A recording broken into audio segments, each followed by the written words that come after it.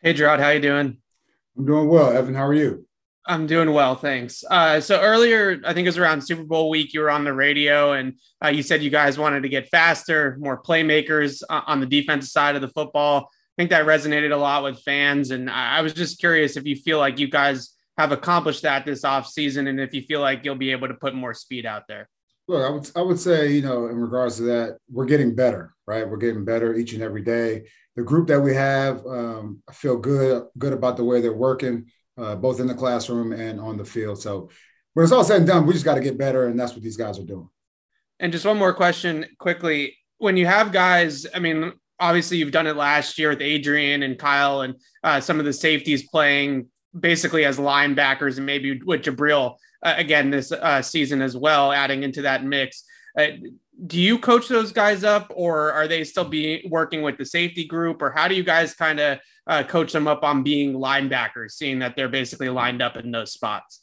Yeah, that's a pretty interesting question. I think it's a good question. I would say we all coach each position, right? We don't do the titles. We don't have titles around here. Do we spend time with the safeties? Absolutely, as units. Do the safeties spend time with the front? Absolutely, in different packages. So I think it's a collaboration between the coaching staff and also the guys. Got it. Thanks. Thanks, Evan. And we'll go to Phil Perry. Go ahead, Phil. Hey, Gerard, how's it going? Going well, Phil. How are you? I'm good. Just to follow up on something you just said there, do you guys really not do titles? Are you still inside linebackers coach, or what's going on there? Well, honestly, I just like to say I'm a football coach. Not trying to be, ambiguous here. I just like to say I'm a football coach. I coach football players. So, with that, I'm a teacher. I'm a teacher. And I'm trying to get guys better each and every day. So that's how I kind of look at it. You're on mute, Phil. Phil, you're on mute. Come on, rookie mistake. How does that even happen? I'm trying to work two screens at once here. It's really a lot harder than it should be, probably. Millennials, I tell you. It's bad. Let me ask you this. When it comes to the operation on the defensive side of things, obviously Josh McDaniels has left. And when we spoke to Bill at the owners' meetings a while ago, he indicated that he'd be spending a lot of time on offense. So I'm curious for you, does that impact you at all? Is there sort of a trickle down there where maybe Bill's not as involved defensively and it's more on some of the other guys? I'll say a thing about Coach. This guy, even though he's older, I don't even think he sleeps. So he wears multiple hats. He's in everyone's room. Sometimes he's in the linebacker room. Sometimes he's in the defensive unit room. Sometimes he's on the offensive side of the ball. So you never know where you're going to find him. I would say this, just like with Coach, he's a coach of football players. He's not a defensive coach or an offensive coach. I think sometimes we get too caught up in those. It's can you teach people something new, or can you help people get better? So hopefully that answers your question. I know it was a pretty tough question for me. No, I get it. I don't know if we've got other – I can't see because I'm so bad with the screens. I can't see if we've got other hands raised here, Aaron, but I can shut up if we've got others. You could go another question. Oh, I can just keep peppering the guy? I love it. Go with one more, and then we're going to go to Mike Giardi. Keep peppering away. Listen, I know you're ready for it. Let me ask you this. One thing that kind of came up before the draft that I thought was interesting was when we talked to Matt Groh, he talked about how, the linebacker position, the inside linebacker position is changing, and, the big bodies just aren't available anymore coming from the college ranks. And so that might, change the kinds of personnel that's available to you guys at your level. How does that change maybe schematically what you guys can do if the size of your linebackers has to change with the rest of the game? I know Juwan is still in the mix and he's a bigger guy, but you have some other body types at that position now.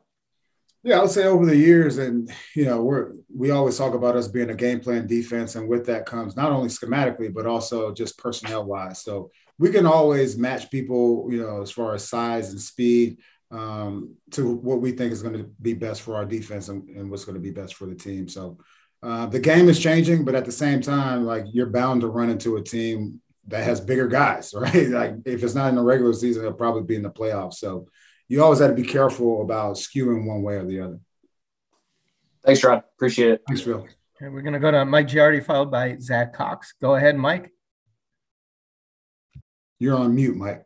You're on mute, Mike. I can't even hear you. You probably told a great joke, but you were laughing. It was the best joke I had. Now I can't do it again. You can't even do it. You can't even do it at this point. I totally screwed it up. It's good to see you. It's good to see you as well. Nice to be heard here. I'm going to ask you a tough question because in being in a couple other rooms, nobody wants to say what they're doing. They don't know yet. Do you know, Jerod Mayo, do you know what position you're coaching? Do you know what your responsibilities are for the season? I'm coaching the defense. I'm coaching defensive players. You know how we live here. Look, I'm coaching defensive players. Do you feel like – so there were some rumblings last year, and again, some people reported, it wasn't me, but it was out there that there was a feeling that the communication wasn't always necessarily great defensively last year because there were so many voices. Is that something you guys felt last year or something that you talked about and want to address this year? Honestly, like we're all about the present right now. We're all about this year. And I would say, it's early in the season and we're all on the same page. And we have a great working relationship, all of us on this coaching staff. I didn't even hear that, but it's all about now.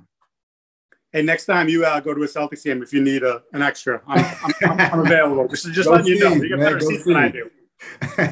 Thanks, Jerod. Thanks, Mike. Hey, Zach, go ahead with Zach Cox's question. Hey, Jerod. Hey, Zach. Just curious with some of the departures this offseason of guys that have been in the system for a while with Dante and Kyle and Jamie, just curious how the feeling or the vibe in general in that linebacker room has changed with some of those kind of long-term established guys no longer in there. Yeah, of course, you always miss, the presence of a guy like Hightower, Kyle, and Jamie. They played a lot of good football for us. With that being said, I would say this group, they bring a lot of energy to the table.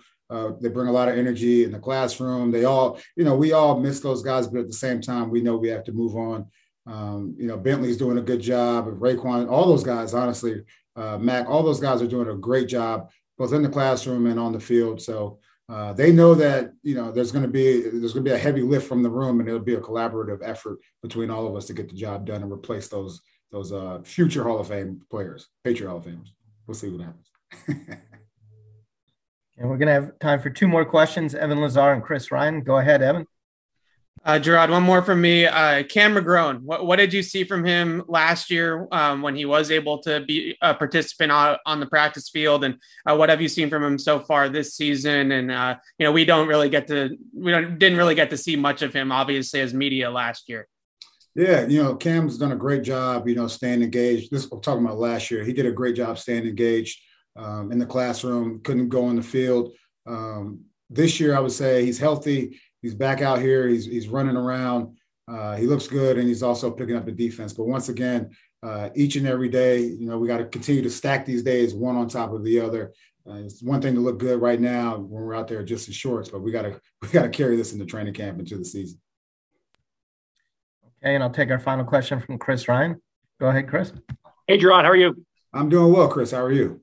Good. Apologize if you've been asked this already, but after last season and evaluating the linebacker play, where were the areas that you felt like you guys needed to get better? Do you feel that this offseason has addressed those?